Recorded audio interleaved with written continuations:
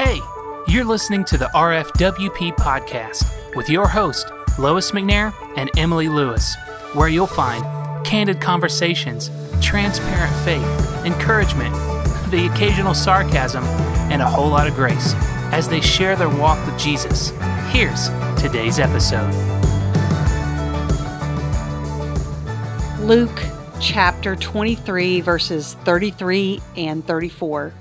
And when they came to the place that is called the Skull, where they had crucified him and the criminals, one on his right and one on his left, and Jesus said, Father, forgive them, for they know not what they do. And they cast lots to divide his garments. Forgiving like Jesus means that Jesus could forgive because he had confidence in God his Father. Jesus could forgive because he had compassion for their blindness of what they were doing. And Jesus could forgive because he had the conviction that it is love that brings life change.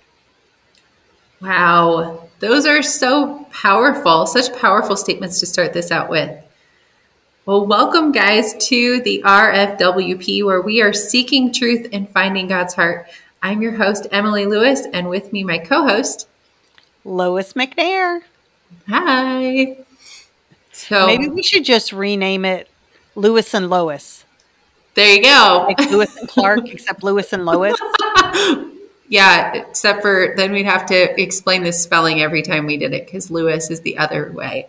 That's okay. When I go through Chick-fil-A, they usually call me Lewis.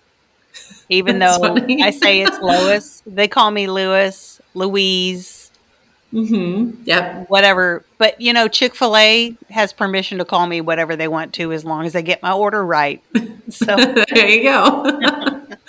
But Lewis and Lois, with our names being so close, that even messed with JC a couple of weeks ago when he messaged you, thinking he had messaged both of us because of your That's last right. name.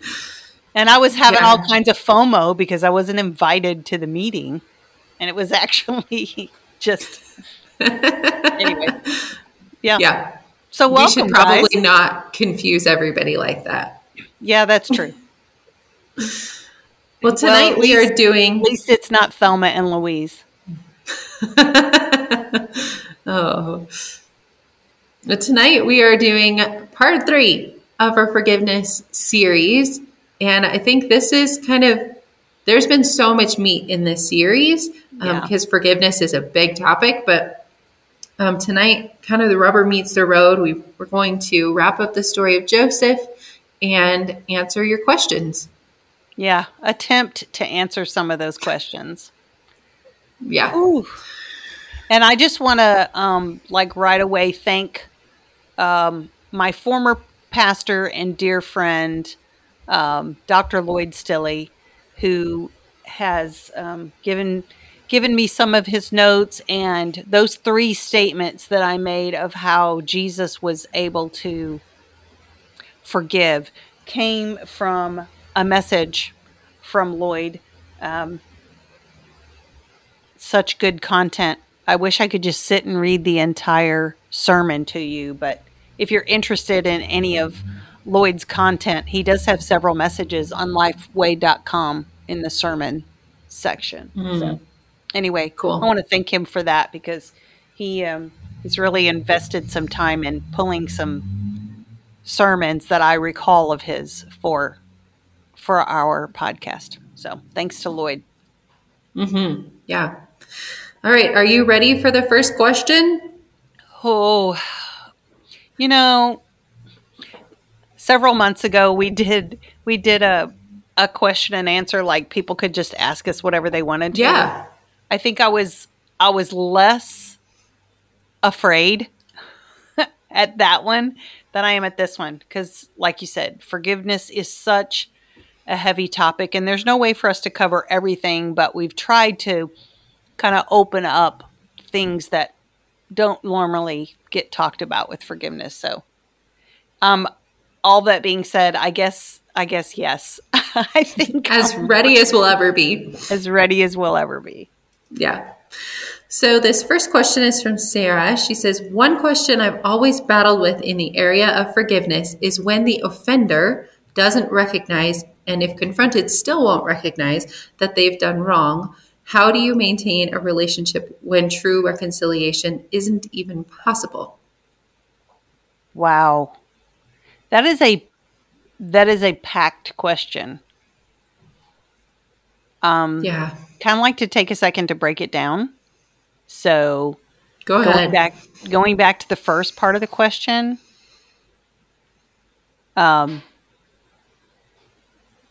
Sarah, you are not alone. Because a lot of people deal with this very thing. I personally have dealt with it. If you heard a little bit in part 2 of forgiveness, a little bit of my story, none of those people have apologized or said, I'm sorry, that let us go. And I know that's just one part of our story, but just the beginning of that, forgiveness, as a reminder, is not about the other person. It is very frustrating humanly when the offender, the abuser, the perpetrator never admits to what they did. And I think that's probably one of the biggest hang-ups. As humans, it's one of the biggest hang-ups that we have to forgiving, is because we just want somebody to acknowledge what they've done. And Yeah. that's it. It's tough. What was the second part of that? Yeah. Question? She says, how do you maintain a relationship when true reconciliation isn't even possible? So I guess I would be curious if somebody is not acknowledging their offense, just really not acknowledging it. To me, it doesn't look like a healthy pattern to try to continue to maintain a relationship with that person, unless it's a family member, which you're just like, I need to maintain a relationship with this person. In that case, I think boundaries have to be put in place. But remember, a couple of weeks ago when we talked about what forgiveness is and is not. And forgiveness is not necessarily reconciliation. If there's repentance, if there is life change, if the person has truly repented and then proven themselves to be trustworthy, then I think a relationship and reconciliation. But just because forgiveness needs to take place in obedience to Christ, whether we feel like it or not, and then we start that process. But that doesn't mean we have to have a relationship or reconciliation with that person. Right. And I think when she's asking this question, which I've heard echoed from others as well, is you can maintain a relationship without true reconciliation, like when it is a family member. But that relationship would and probably should look differently. So you're not maybe able to reconcile to the place where your heart really longs for it to be. There might be more parameters, boundaries around it. We're not going to meet at their house, or we're only going to see you once a month, or we're only going to communicate over the phone if texting is a problem, or whatever those boundaries look like. The relationship might not be restored to everything you might hope for it when there isn't the repentance. Yeah. That's tough. It's hard. No, I like it. Step one of forgiveness is just being obedient to the fact that Jesus commands us to forgive. But beyond that, it gets really crazy and a little gray. So, man, Yep. just follow Okay. the leading of the Holy Spirit and have an Yeah. accountability person that doesn't let you get too wrapped in. That's good. And if it's a former relationship with a guy or a girl, like, if it's a former relationship where you're just like, well, we're just trying to be friends again. And it was unhealthy or toxic or abusive in any way, shape, or form. There is no, we're just going to be friends again. That is one of those situations where you walk away and then you run as fast as you can and you go through therapy and counseling and forgiveness on your own, but they don't have to be a part of your life again. Right. And if you're co-parenting, I mean, there are stories of that redemption too, where a person has eventually repented. Yeah. But that relationship is going to look very, very boundaried otherwise. Yeah. So the next question is, do you think or feel like there is a double standard for forgiveness in churches today? Does it seem like people in leadership roles demand forgiveness with little change to how they treat others? And if they are forgiven, should they ask the person they've hurt to forget everything and never bring it up or think about it again? If someone says they forgive you, but then proceed to tell you to get over it, put it in the past, is that actually repentance? Whoa, that is a loaded question. That was a long one, right? It's a long one. So let's take it by pieces. Go back to the beginning part. Yeah. Do you feel like there's a double standard for forgiveness in churches where leaders demand forgiveness without change, and then they just ask people to forget it? All right. I think that to some degree, in some churches, and I'm going to say some and some, because there are healthy churches.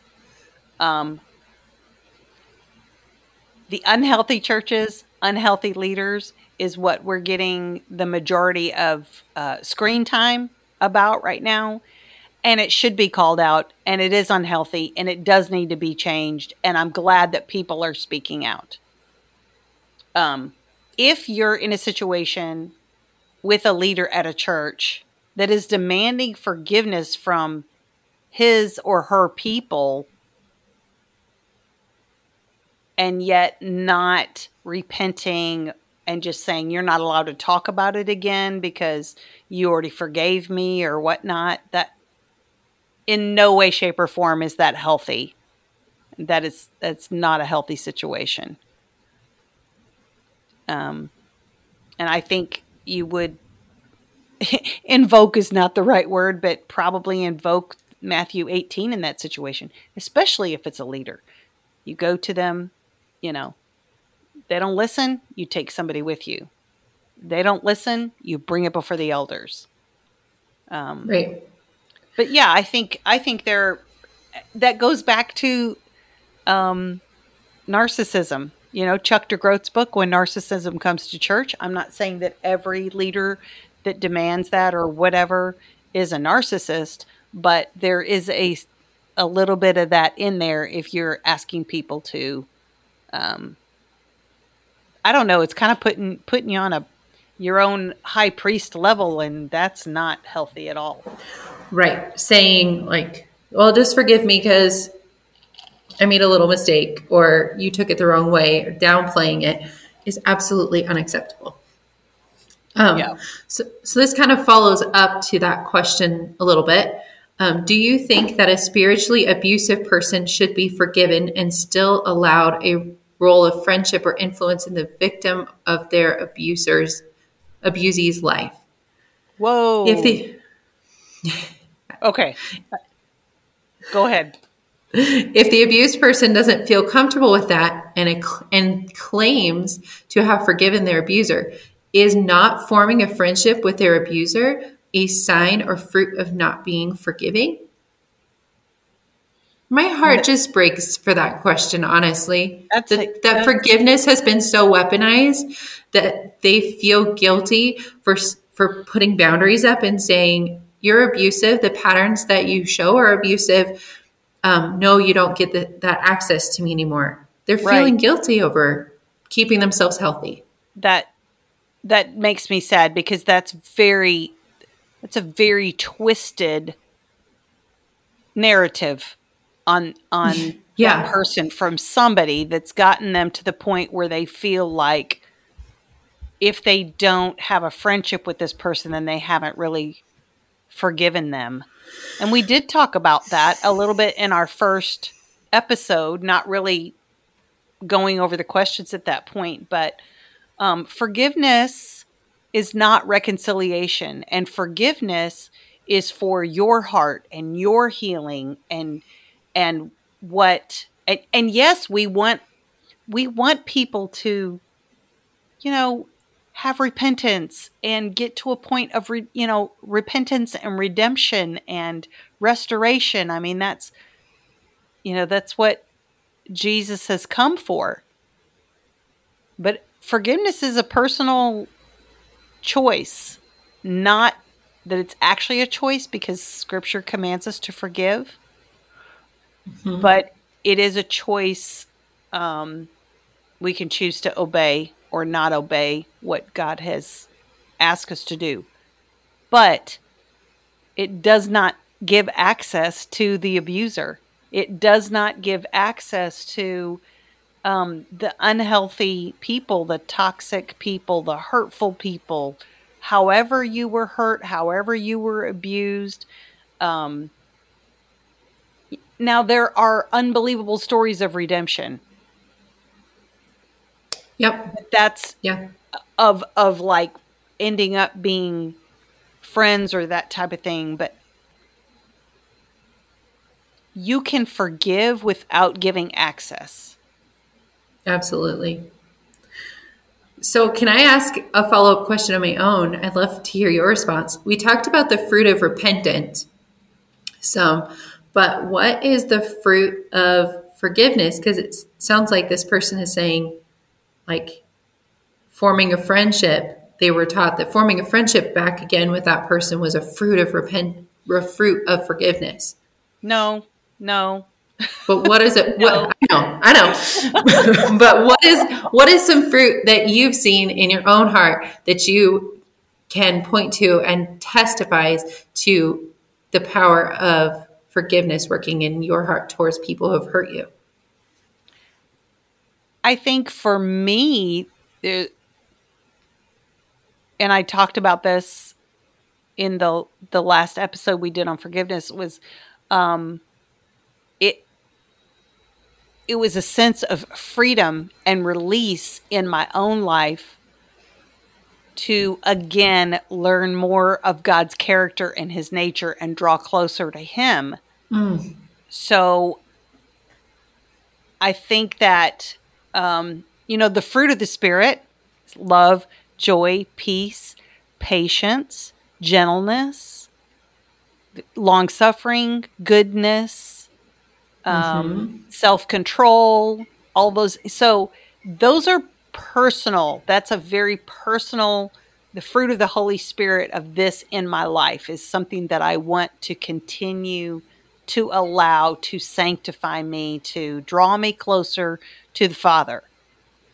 In there, when we choose forgiveness for someone who has hurt us, abused us, that's a part of surrendering the consequences over to the Lord, surrendering our right to have revenge but it's I think a fruit of that is personal.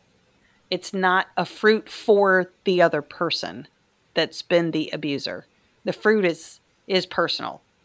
It's release, it's freedom, it's rest, it's peace, it's healing, it's growth in your relationship with Christ.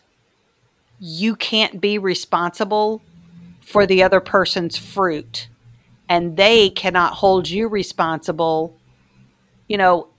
I think I said this in a conversation to you earlier. The abuser who is unrepentant or doesn't actually see the abuser does not in turn get to dictate to you when you forgive and forget. Like, and scripture doesn't say anything about forgetting. Yes, Jesus puts our sins as far as the east is from the west, but not forgetting is not the same as rehearsing the hurt over and over and over again to will we never get healthy. That's not what I'm talking about, but I know I'm kind of like going 90 different, but that's kind of my fault though. The person who hurts someone, and let's face it, the levels in our human mind may be different, but like you said earlier, like we talked about this, like we have all hurt someone. Yeah. And I think sometimes we forget that we've all hurt someone. Obviously not to the degree that some have been hurt, but right. You're not saying we're all abusers. Just like no, we've hurt, we've said things that cut, we've excluded people that we shouldn't have, or we've hurt people. But I'm not in any way minimizing someone's abuse and a victim, because I'm not. If you've listened to me long enough, you know that that's not my heart whatsoever. I guess what I'm saying is the person who's, and this goes back to kind of that other question, the leader of the church, whatever, that we talked about. The person who's done the hurting does not get to dictate to the victim, or the person who's been hurt does not get to dictate to them the length of their healing, the length of what they need, and that they're not allowed to talk about it anymore. That, for somebody to twist that and say, well, the fruit of showing that you've actually forgiven me is that you don't talk about it anymore, that you don't tell your story anymore, then that says more about the abuser's lack of repentance and true humility than it does about the person's forgiveness journey. I think I just took a really long run around the park to get to that last statement. Yeah. It's so important though, that you don't let, like, I guess I'll just say what you just said again, but we don't let abusers dictate, oh, you've healed long enough, or, oh, it wasn't that bad. Like you should have definitely been over it by now. Like I don't remember. Did I say this in episode 1? There are very few people that get to speak into our lives to that degree. And the abuser's not one of them.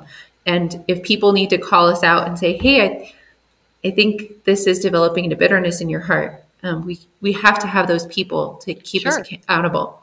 Right. But the abuser is not the one that gets to say, oh, like, get over it. Right. It's never. I mean, we do have to be careful with the root of bitterness. We do have to, you're absolutely right. And say, hey, but it's the people who you trust, or the people that are following the leading of the Holy Spirit, that get to speak into your life like that. And it makes me sad that somebody's, like you said earlier, that forgiveness has been weaponized to what that actually, away from what it actually is. Yeah. Okay. Are you ready to jump into the story of Joseph? Take a deep breath after those questions. Yeah. Did we finish the last one? I don't know if we finished the last question. We did, because part of her question, like third question, it was around never speaking on it again, which you hit on perfectly. Oh, no. I mean, if you want to hit on that more, we can. No, But yeah, no. And here's the thing. Somebody needs your story. Somebody needs your story and needs to see that there's victory. There can be victory on the other side of being victimized. and It abused. it may not, Yeah. yeah, it may not always look the same, but yeah, people need to hear the story, and it's different when you share your story to walk through it to help others grow than it is to just rehearse your story because you're spiraling into, you know, a deep hole of bitterness and never coming out of that. But And as we process, there will be new layers, especially if it's a multifaceted thing or was an right, ongoing thing. You can forgive somebody for this, and then you'll feel legitimately triggered by something, and then go, oh, wait, that points back to, oh, that thing.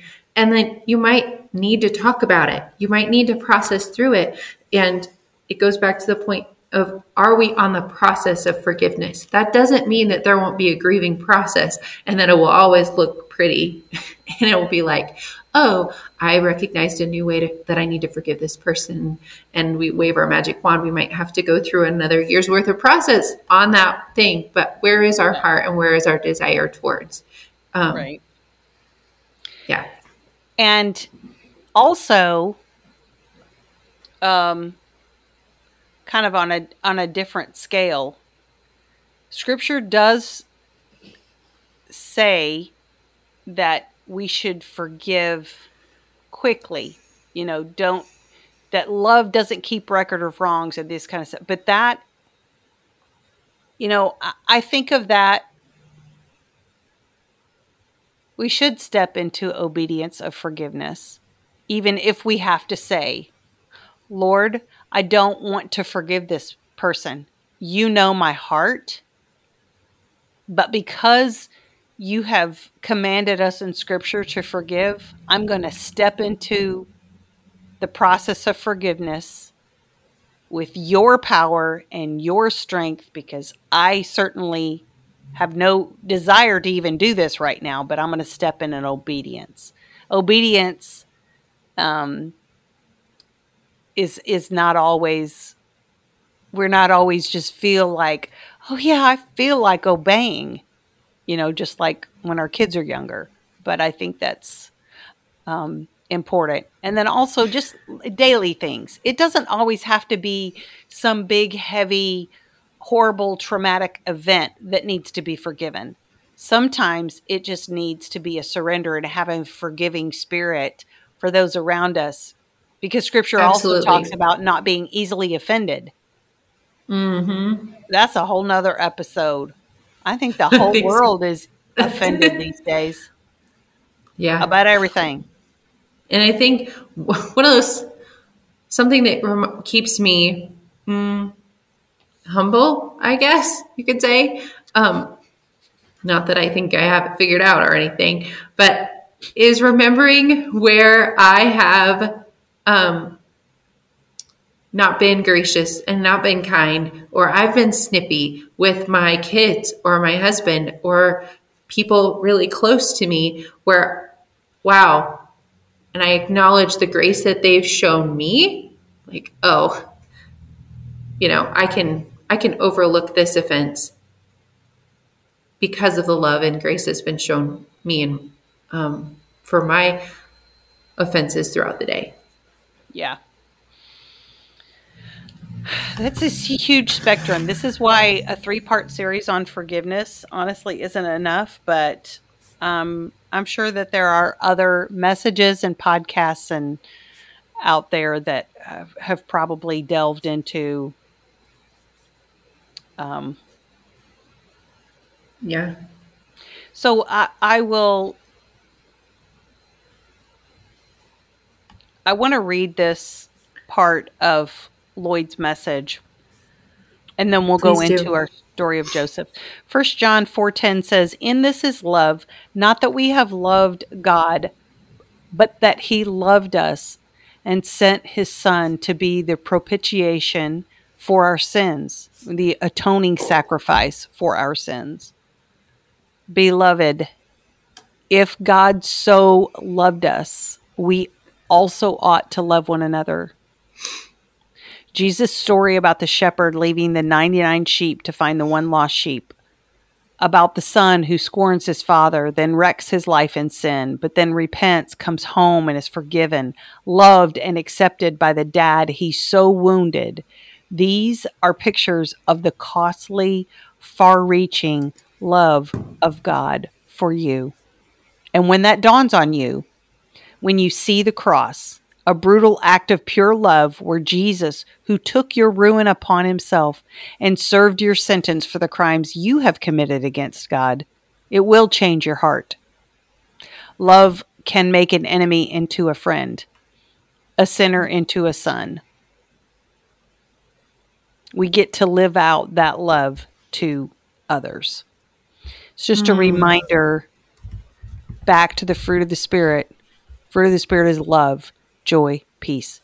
And if we are responding in love to our Father, I think that is what will help us on our journey of forgiveness, whether it's a light offense or it is a traumatic, life-altering offense.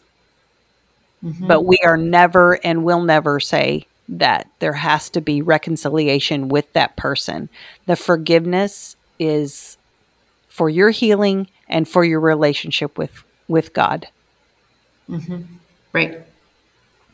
When you're talking about obeying God when he says to forgive, I think one of the reasons that I obey God, maybe it's selfish, but it's because I know that God knows how the world works best. And it's a trust in that if he knows forgiveness is good for me, is best for the people around me, then we can forgive. And as we see him model that forgiveness towards us, man, we can let that flow through us to other people and not just let it stop at us. Yeah, that's really good. That's really good. So speaking of forgiveness, Joseph, and we said this, I think, in the first episode, his story is just phenomenal. And going back through it in detail, I've really enjoyed rereading. And even when we get done with this 3-part series, there is so much more about Joseph's story that I want to study again. But, like we said in the first episode of forgiveness, that people like to take the end of Joseph's story and use that. Well, if Joseph can forgive his brothers, then blah, blah, blah, blah, blah. But few actually take the time to really look at the journey.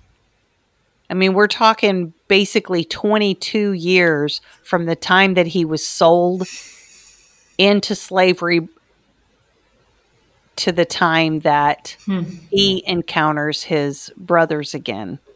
Man. That's crazy. So I think we're at the point where Joseph meets his brothers a second time. Jacob decides to finally let the brothers return to Egypt with Benjamin.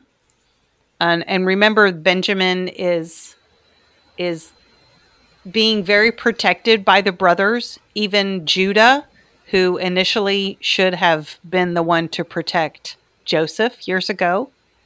But if you know that history of Rachel and Leah, that Joseph and Benjamin were the only children from Rachel.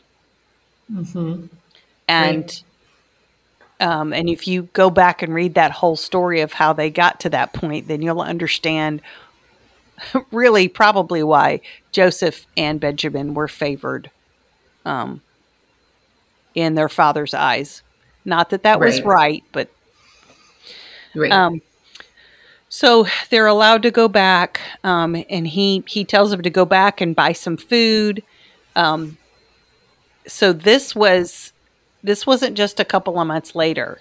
This was after the first year of famine. But you've got to remember that there's a brother who has stayed. There's a brother who's in jail, who's there. Yeah. I mean, we don't even hear during that year, we don't get the part of the story about where his heart was, if he was angry, if he was bitter. But we did touch a little bit on the fact that the brothers felt like they were being punished for the sins prior to. So Judah explains why they had to bring Benjamin with them to Egypt. And Judah basically puts his life on the line and says, I'll make sure.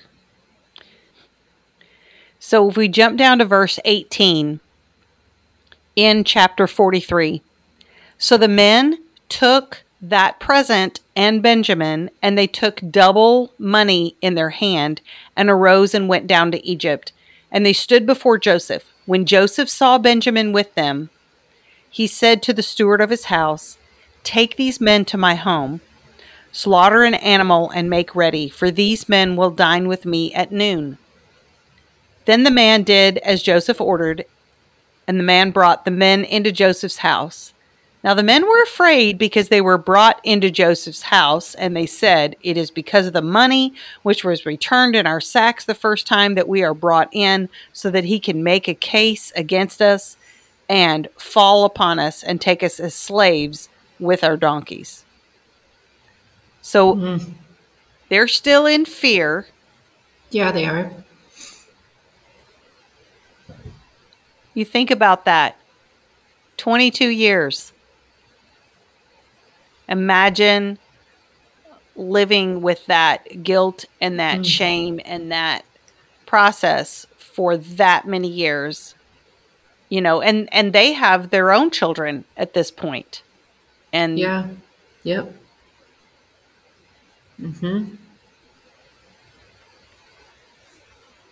When they draw near to the steward of Joseph's house, they talked with him at the door of the house and said, we indeed came down the first time to buy food, but it happened when we came back to the encampment that we opened our sacks, and each man's money was in the mouth of his sack, our money in full weight. So we brought it back in our hand, and we have brought down other money in our hands to buy food. We don't know who put our money in our sacks. But the steward said, peace be with you. Do not be afraid. Your God and the God of your father has given you treasure in your sacks. I had your money. Oh, this is Joseph. Sorry. Then he brought Simeon out to them. So they're still like,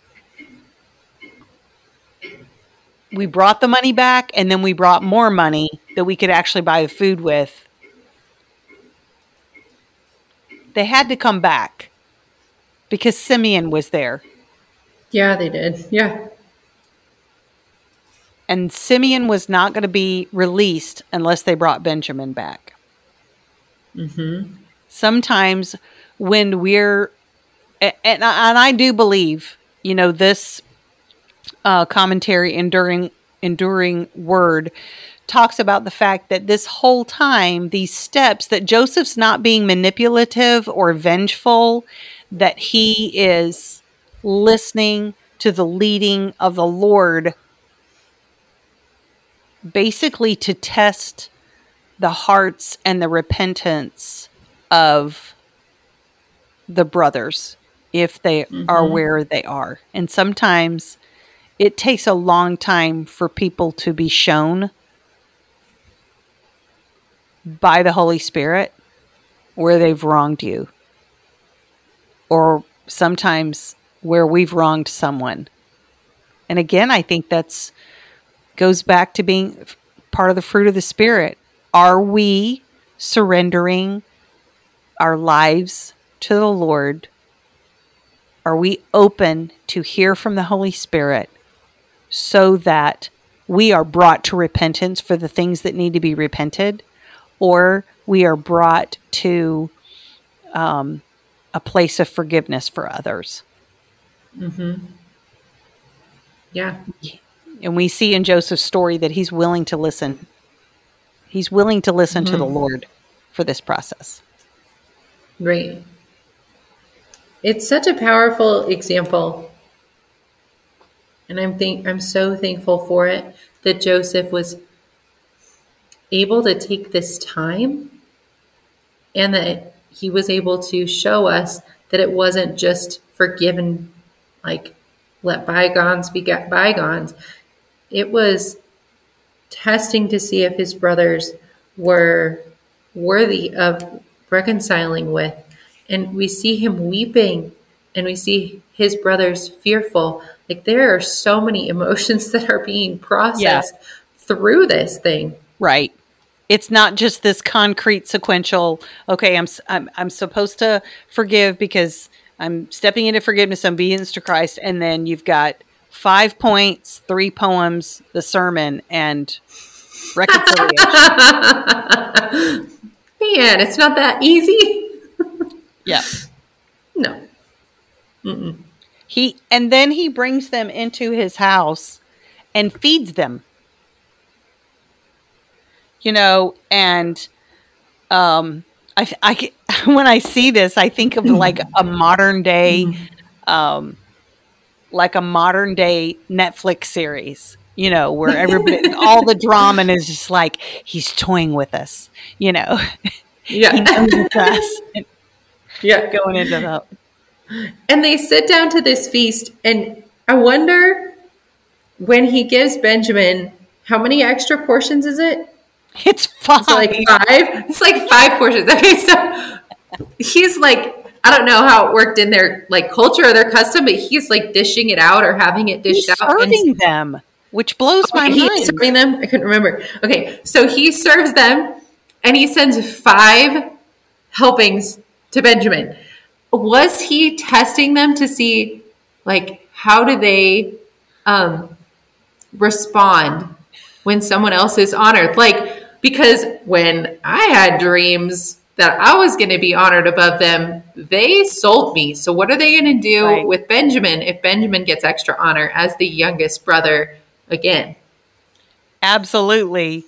And this commentary basically says, yes, that he was testing them to see where their hearts were, to see if there was a change in the hearts of their brothers. Or if they were the same men that threw him into the pit and were deaf to his cries. But before he even gets 5 portions, I mean, you're thinking like, wait a minute. Before he even gets, I love the fact that the author says this. He's like, he has the brothers sit in birth order. Okay, I could see if you're looking at somebody and there's like 3 siblings and you can probably figure out who's the oldest one. But we're talking 11 brothers here. And he sits them in birth order, and then he serves Benjamin 5 times the portions of everybody else. Wow, I've never noticed that was pretty incredible. Wow. And the men looked in astonishment at one another. Then he took servings to them from before him, but Benjamin's serving was 5 times as much as theirs. Wow. And I love that. I was just like, that's good. But when you talk about Joseph checking with the heart of his brothers, He wanted to see if their hearts had changed. And we're talking, like I said before, about 22 years is what some believe. So after this, they're all happy. They're like pumped. He sends them on their way. You guys, some of you know the story. Some of you may not know the story, but he sends them on their way again. Okay, this didn't just happen in a few weeks' time. This took a long time for this process. He sends them on their way again. And he basically tells the servants, put their extra food, put the money in the mouth of the bags, but in the youngest, put my silver cup.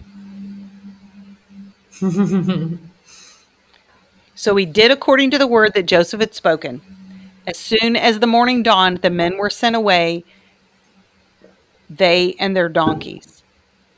When they had gone out of the city and were not yet far off, Joseph said to his steward, "Get up, follow the men, and when you overtake them, say to them, why have you repaid evil for good?"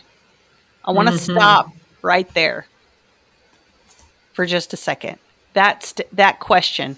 Why have you repaid evil for good? This gets used, and along with the same lines as what you meant for evil, God meant for good. But this is the flip side of that, and he's testing the brothers and telling his steward to go say, why have you repaid evil for the good that I've done?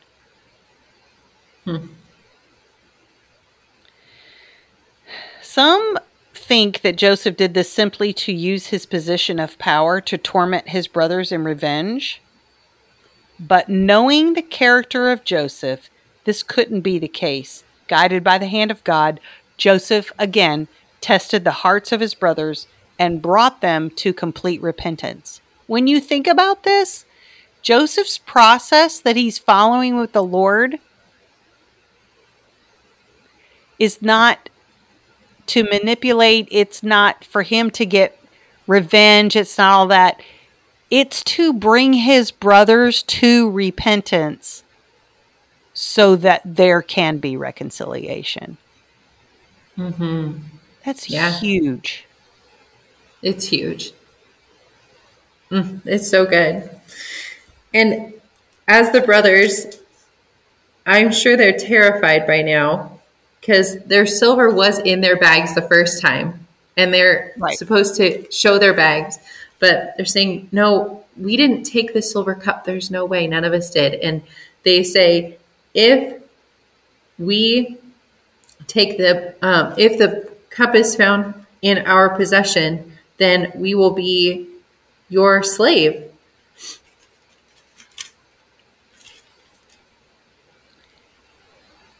And then it's found in Benjamin's sack. Yeah. The baby brother, who's not a baby at this point, has children, but the baby brother who they were all in fear of bringing in the first place, and Jacob didn't want him taken because he'd already lost Joseph, and they knew that, and they were and now they've put Benjamin's life on the line. Yeah. In verse 16 of 44, it says, "What can we say to my Lord?" Judah replied, "How can we plead? How can we justify ourselves?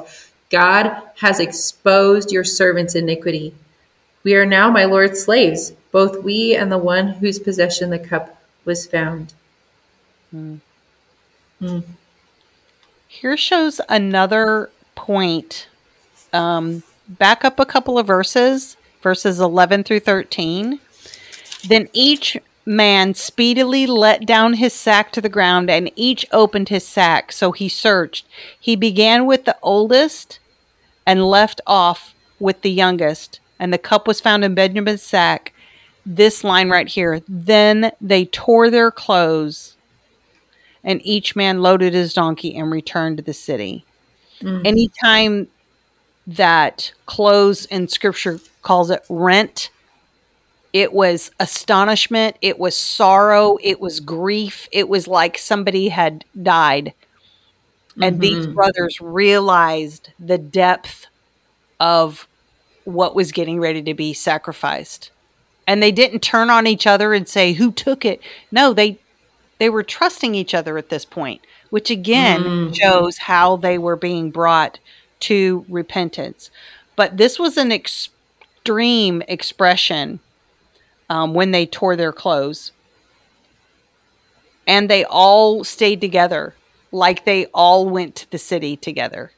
11 brothers stayed together and went to the city together. Instead of turning on each other and taking off. So the author reminds us that this was a radical change in the brothers. Because when we see their story 22 years earlier, they're arguing, they don't, they're comparing, this happens, that happens, and there's a radical change.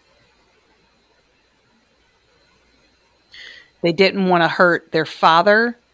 They didn't want to hurt Benjamin. And they all returned together. Yeah. And then in verse 17, Joseph says, I swear that I will not do this. I will not take all of you as slaves. He says, the man in whose possession the cup was found will be my slave. Like the one final test. Are they going to sell out Benjamin? Yeah. And then go on. You can go back to your father. Yeah. The rest of you can go in peace to your father. In verse 18, but Judah approached him and said, my Lord, please let your servant speak personally to my Lord. Do not be angry with your servant, for you are like Pharaoh. My Lord asked his servants, do you have a father or a brother? And we answered, my Lord, we have an elderly father and a younger brother, the child of his old age. The boy's brother is dead. He is the only one of his mother's sons left. And his father loves him. Then you said to your servants, bring him to me so that I can see him. But we said to my Lord, the boy cannot leave his father. If we were to leave, his father would die. Then you said to your servants, if your younger brother does not come down with you, you will not see me again. Ooh, can I go back to that where he says, this boy's brother is dead? They still didn't know that. They just had told the lie so long that Joseph was dead that they either believed it or they just didn't have any other story to tell. Yeah. But he's pleading with Joseph, saying, don't hurt Benjamin, don't hurt our father. Who's pleading? Judah. Amazing. And where in all of the sons of Jacob, where is the line of Christ through? It's Judah. Through Judah. Yeah. Because it's a beautiful picture. Because Christians should be marked with strong repentance. Yeah. And then strong forgiveness as well. I thought this was amazing when I read this week in this commentary. 22 years before,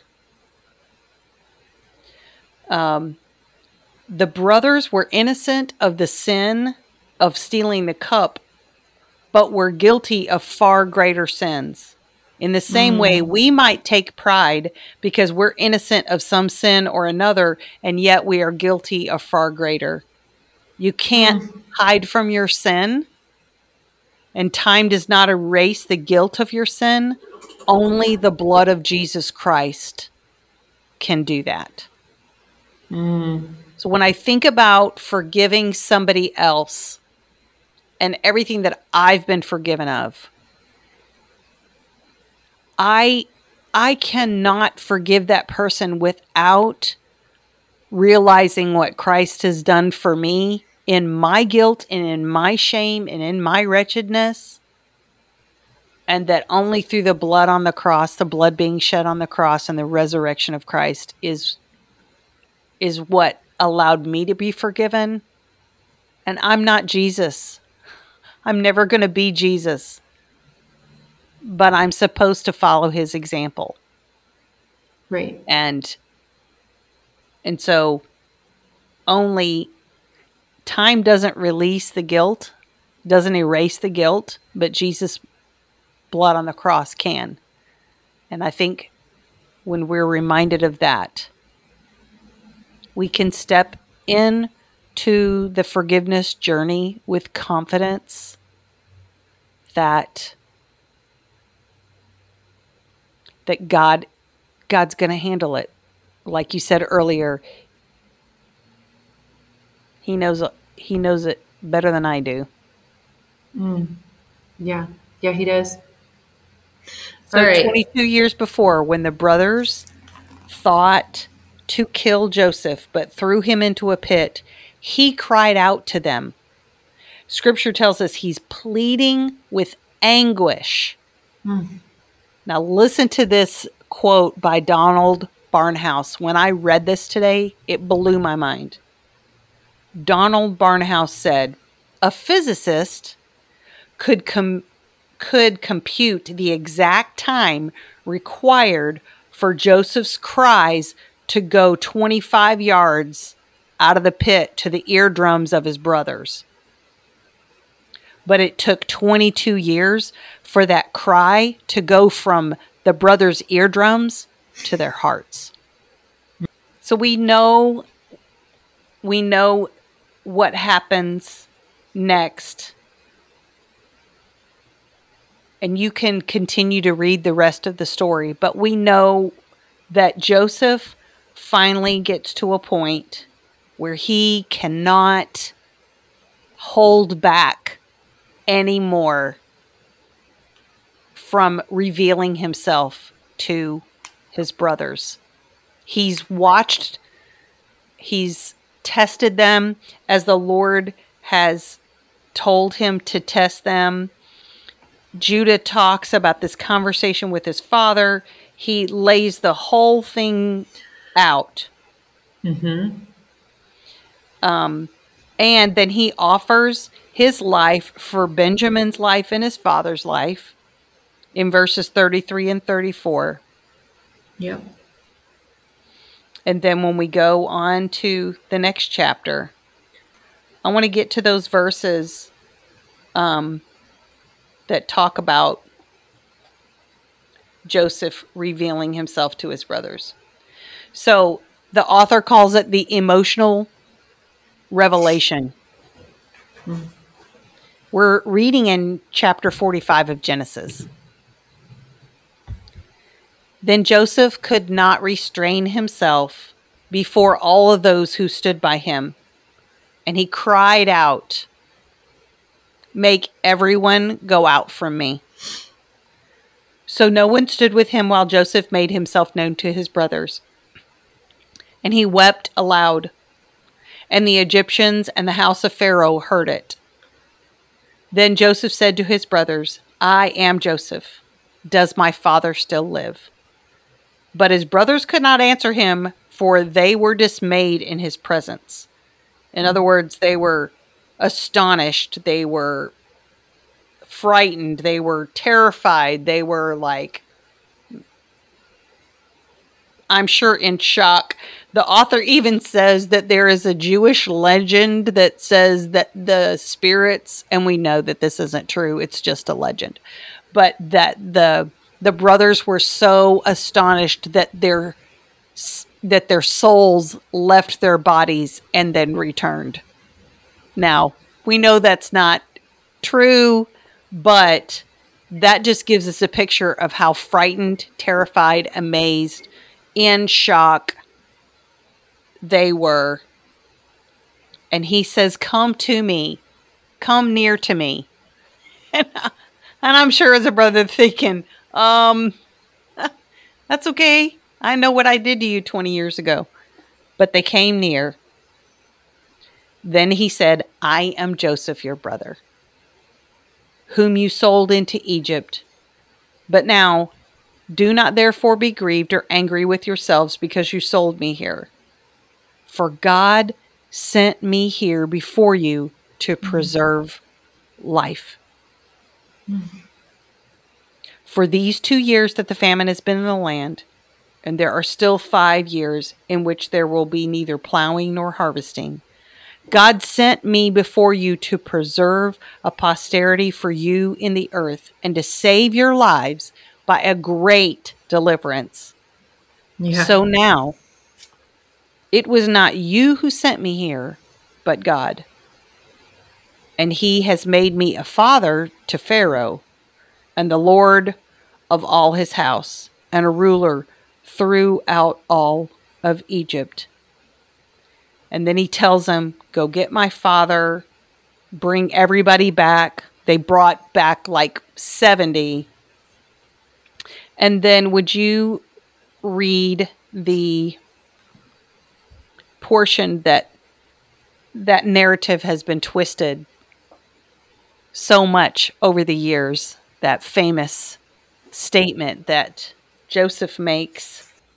Yeah, so that shows up all the way in chapter 50, I'll start in verse 15 for some backstory. So Jacob has died and been buried, and his brothers are scared that the only reason that Joseph hasn't done something is because their dad was alive. And so, man, when we think about the power of forgiveness in this story and we kind of brush past it, even the brothers were having a hard time believing that Joseph had forgiven them. Like that's how big this was, that they tried to manipulate things at the end of their father's death and tell Joseph that Jacob said stuff that he didn't, just so that they could save their own necks, because they didn't really understand that forgiveness yet. But and this is years later. So right. We're still dealing with forgiveness this many years later. Right. So they come to him and say, tell Joseph, please forgive your brother's transgression and their sin, the suffering they caused you. Therefore, please forgive the transgression of the servants of God of your father.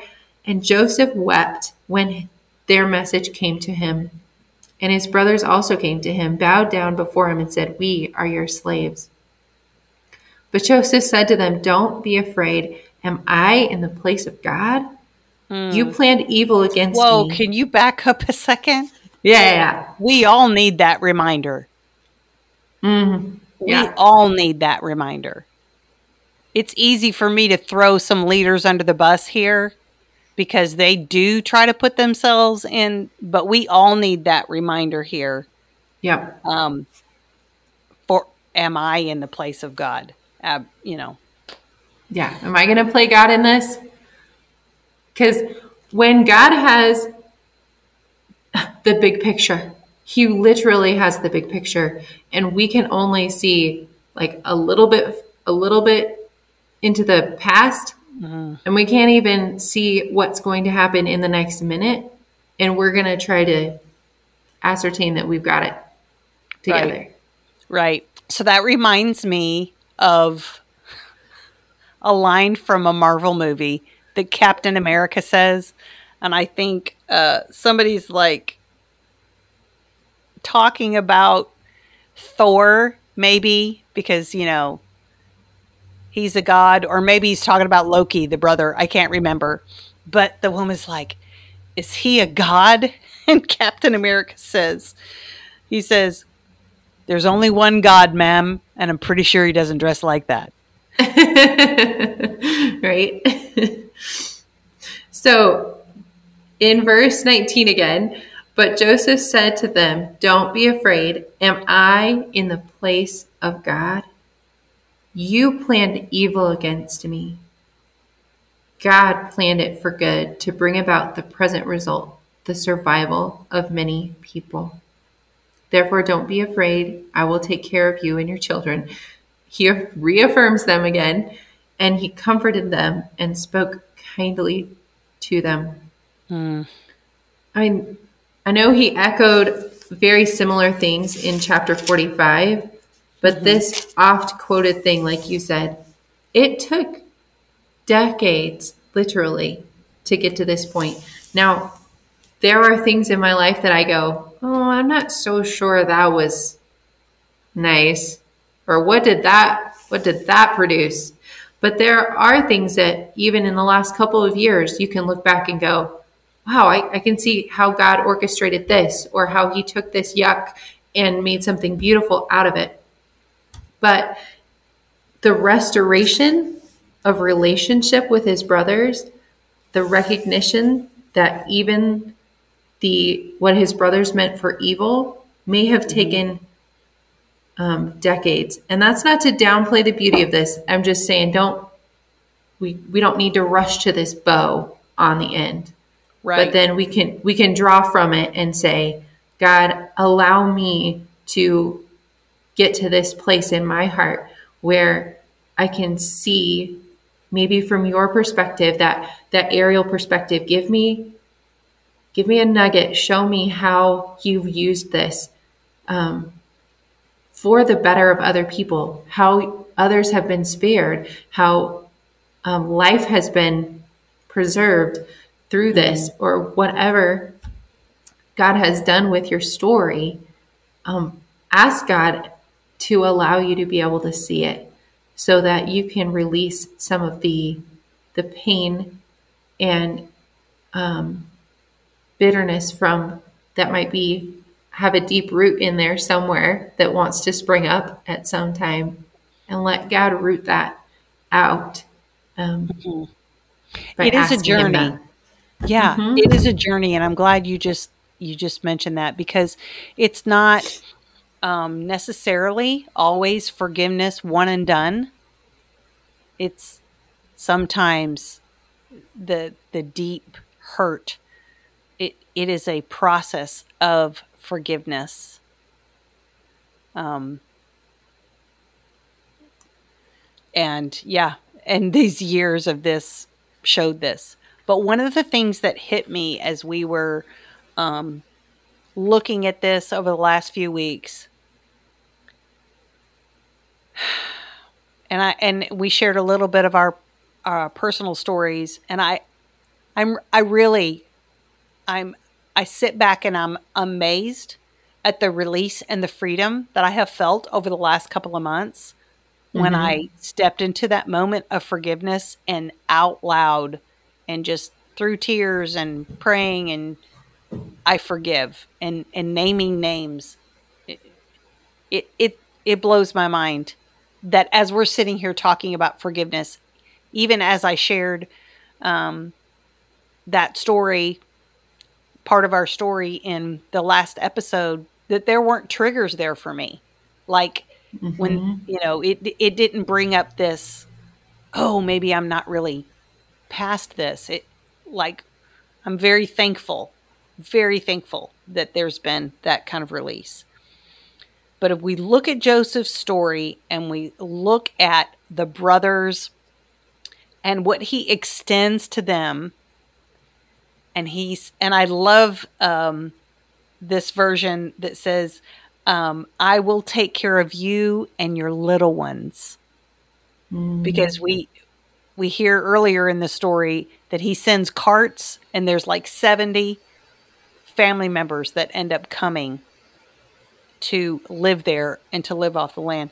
But he says, or because of his choice to forgive, Joseph's forgiveness changed the trajectory of generations. His choice to forgive affected the future.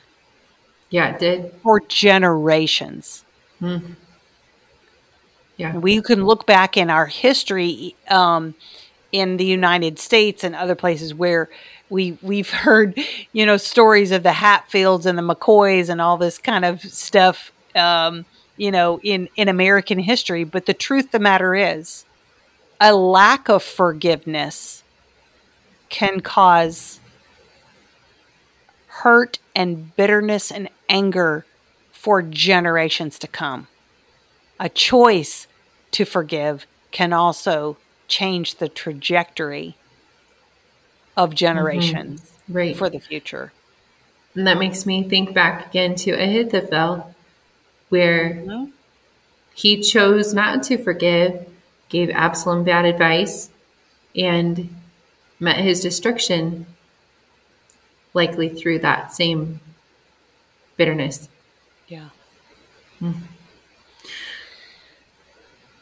I'd love to share with you something that a quote you referenced. I can't find the exact quote, and it's killing me because I scrolled all the way back through all my Twitter likes and things. I don't know where I saw this, but this was something powerful that just within the last week or two allowed me to just reframe some things.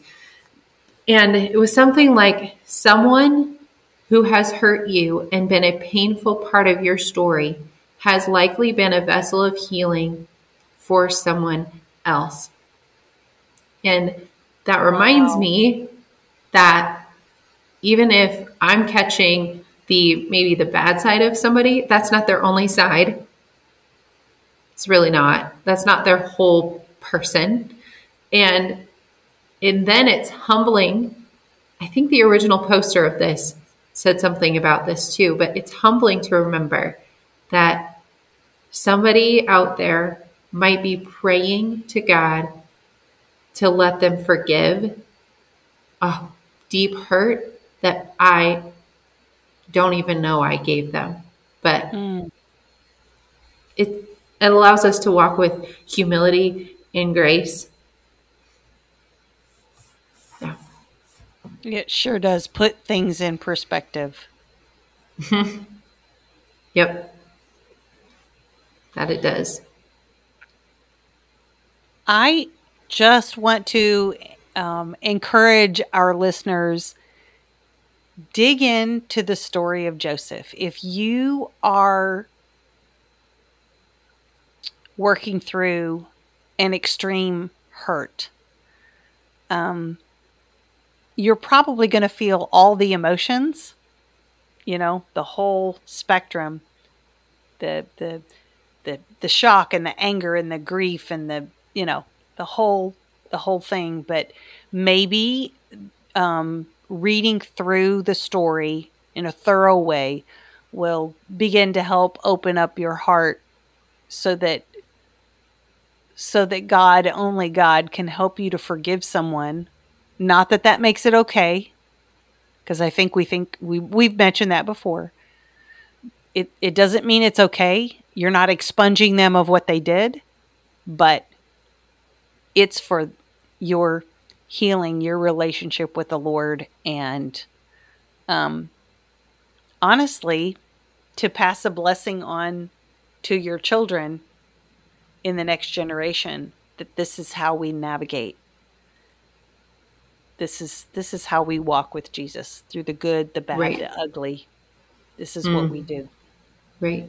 And even if it's not your physical children, the people watching you, the people around you, maybe the people you have the pleasure of discipling, or the people you're just in small group with, they can see this, and you can be an instrument of healing in their life just by showing up authentically and forgiving when it's hard, and being a further example of what Christ calls us to do.